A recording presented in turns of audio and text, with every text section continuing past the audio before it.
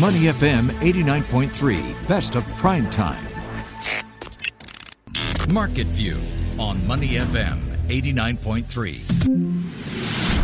That's right, you're listening to Money FM 89.3. I'm Chua Tian Tian with your Market View. Now today, we are going to take a break from all of that macroeconomic analysis and take a look at a topic that's perhaps closer to all of us. Shopping, shopping and shopping. Well, the latest figures we have is that Singapore's retail sales grew at a slower pace of 14.8% on year back in June, with economists expecting healthy sales outlook for the rest of this year. Now that's of course given more international events, including Formula One, in store for the next couple of months. But what are businesses feeling on the ground? How has discretionary spending been affected by the ongoing uncertainties, inflation, and the rise in interest rates? And how do insiders assess the retail sector here in Singapore? And let's find out more from FJ Benjamin, which has just announced its earnings report a couple of days ago. Nesh Benjamin, Group Chief Executive Officer at FJ Benjamin, joins us live. Hi, Nesh. Hi, Tian Tian. How are you? Great. And some good news coming out of your company as well. Congrats. Thank you very much. Thank you. And thank you for having me. Well, in case you're wondering what is the good news, here it is. FJ Benjamin Holdings reported a net profit of 3 million Sing dollars this year, reversing a net loss last year. And that's just very broadly, what are the reasons behind that good performance? Well, I mean, look, the year before we had COVID, shops were closed, intermittent shopping restrictions, safe distancing, etc., etc. We had the same repeated in July, August, and September. It was only in October last year, 2021, that stores began opening and the disruptions became a lot less. So with that, business has been brisk. We've turned around quite strongly, and with the stores opening, that's how we were able to turn a profit. And I do want to find out which geographical markets performed the best and how did Singapore fare among them? Well, our best markets are in Malaysia and Indonesia right now because, firstly, it's a larger market. Secondly, they do not depend on tourists as much as we depend on in Singapore. So the tourist contribution in Malaysia and Indonesia, I would say, is less than 5%. But Singapore, a good 30% of our revenue comes from tourist shopping.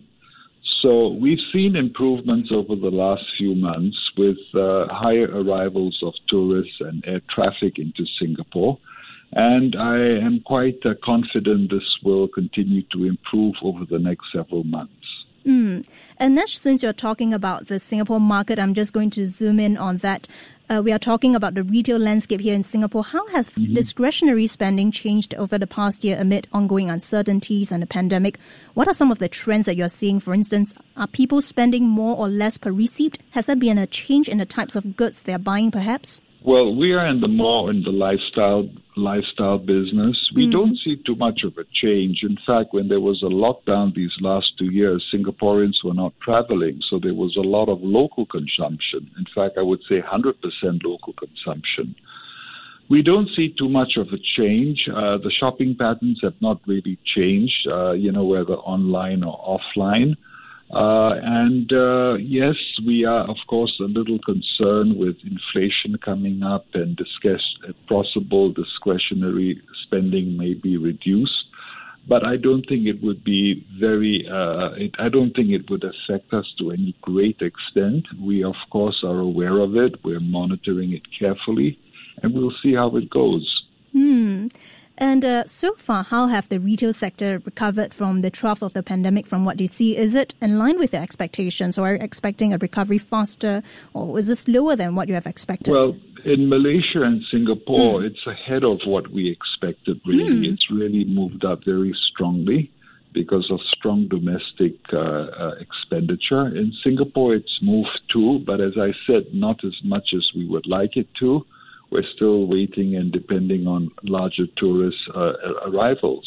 When you're saying that it's not moving as fast as you hope to see more tourist arrival, how much faster are you expecting previously, actually? Well, I mean, in some cases, we have exceeded our pre-COVID numbers, for example, even with local consumption.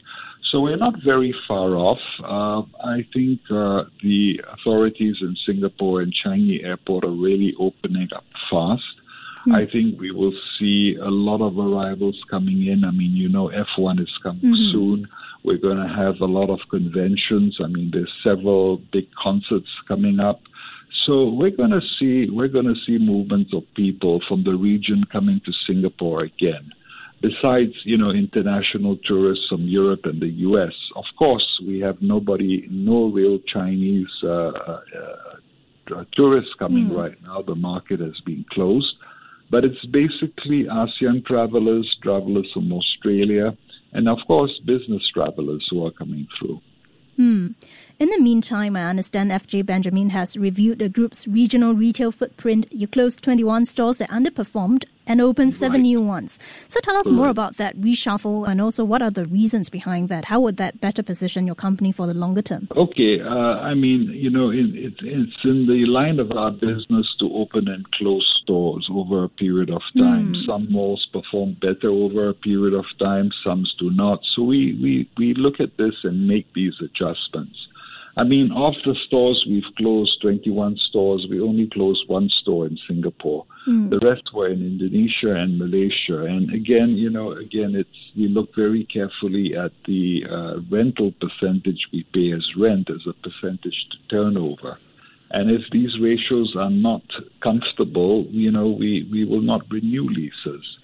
So landlords are a lot more accommodating. They understand the situation, and they were working with us, which is a good sign. But at times they are difficult, and then unfortunately we got to part ways. I see. If you're just tuning in, we are now speaking to Nash Benjamin, Group Chief Executive Officer of FJ Benjamin. Nash, going forward, we continue to see lots of global headwinds. We have Singapore's inflation hitting 14-year high in July. Elsewhere, we are seeing interest rates going up, with Fed signaling more rate hikes. As a retailer with a significant presence in Singapore, have you seen these developments affecting spending for the past 2 months at least? Not really. We haven't seen any decline. Just to put it in right context, Singapore is our smallest space of business. We only operate 13 stores in Singapore, whereas in Indonesia we operate just under 90 stores, and in Malaysia under 50. So our exposure here is not very great. We don't see a change in spending, or rather in disposable income, and the same in Indonesia and Malaysia. I'm not saying this will not come. I mean, with higher inflation costs, cost of goods, gasoline, etc., you are going to see, I believe, some disposable income expenditure being reduced. But we will monitor it, and we will manage it as we always do. And Nash, I'm looking at your website right now. You have several luxury fashion brands and all that also. And there's this saying going on that ultra-rich is fueling the sales of luxury brands despite inflation, and that luxury consumers, they are immune to inflation. Do you agree with that? Totally. I mean, during COVID, for example, the high luxury brands, high-end fine jewelry, fine watches, they had an amazing 2 years. Their business, in some cases, even doubled. So, and of course, high net worth consumers could not travel. So what did they do? They shopped in Singapore. So you're right. I don't think high interest rates are going to affect the ultra wealthy. If anything, they would be making more money. It's an unfortunate thing when you have a situation like this. The wealthier get wealthier, and the less the other group of consumers feel the pinch. And what is your assessment of Singapore's retail sector in the meantime, and also Malaysia and Indonesia, since you have businesses there? In Singapore, I think we have a reasonably healthy sector. Yes, there's been a lot of reshuffling and a lot of closures and realignment of stores. The F&B has been hit quite badly, with the closure of COVID. Quite a few had to close down because they could not handle the situation financially. But you know what? It's all coming together again. The stronger companies will do better. And we have a very interesting thing in Singapore with entrepreneurs. I mean, they never say die, they try, and they keep on going. We've got the spirit in Singapore. In Indonesia and Malaysia, I still see very strong consumer expenditure spending. Malaysia, for example, we have stores, all the way up from Penang to the East Coast to East Malaysia, Johor, Kuantan. And, you see the consumption still growing. Same in Indonesia. In Indonesia, for example, we have stores in 7 cities, which we own and operate. But we have a much larger online business there because, you can't have stores in every single corner of the country. And Indonesia is such a large country, too. So we have a higher percentage of sales online than we do in Singapore and Malaysia, and that is growing. So, these are things, the different nuances in the different countries we look at. And at the end of the day, our job really is to give the consumer what they want, the goods they want in the channel they wish to purchase it. So it seems like the retail scene is pretty buoyant in Singapore, Malaysia and Indonesia so far. How do you see FJ Benjamin faring for the second half of this year? Okay, before I get to that, I wouldn't say it's very buoyant. We feel it for our business. We feel it's working well. There could be some other businesses which are not doing so well. But in large, I think we've got very fine-tuned entrepreneurs here who know what they're doing, and they've done well over the years, and they will make the adjustments.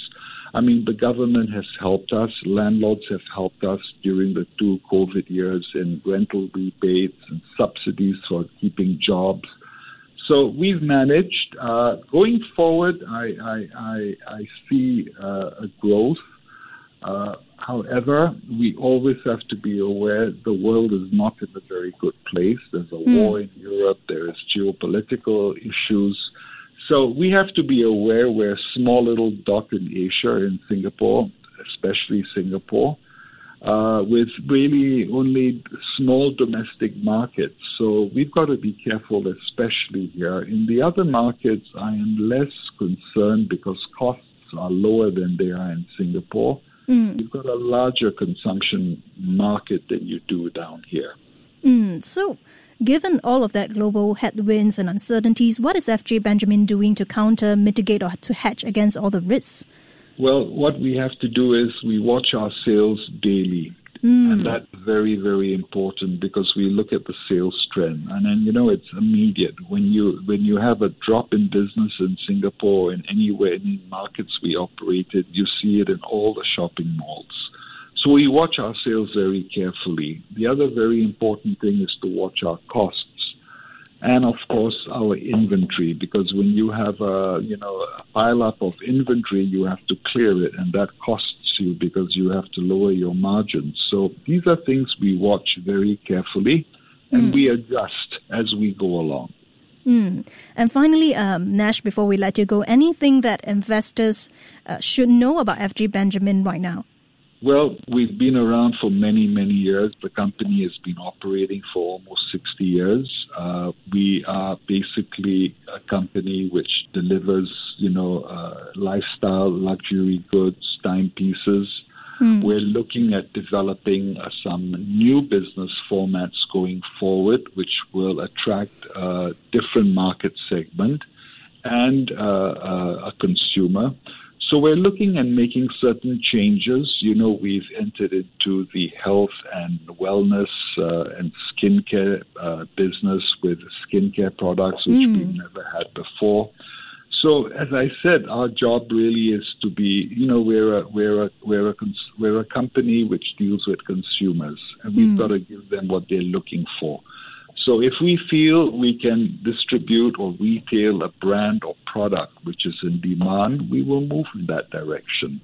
I think wellness and health is going to be important. Even post-COVID, consumers have become very aware of hygiene, of looking after themselves, and they will put more money there where they never did before. Certainly. Thank you very much, Nash. That was Nash Benjamin, Group Chief Executive Officer at FJ Benjamin. Before acting on the information on Money FM, please consider if it's suitable for your own investment objectives, financial situation, and risk tolerance.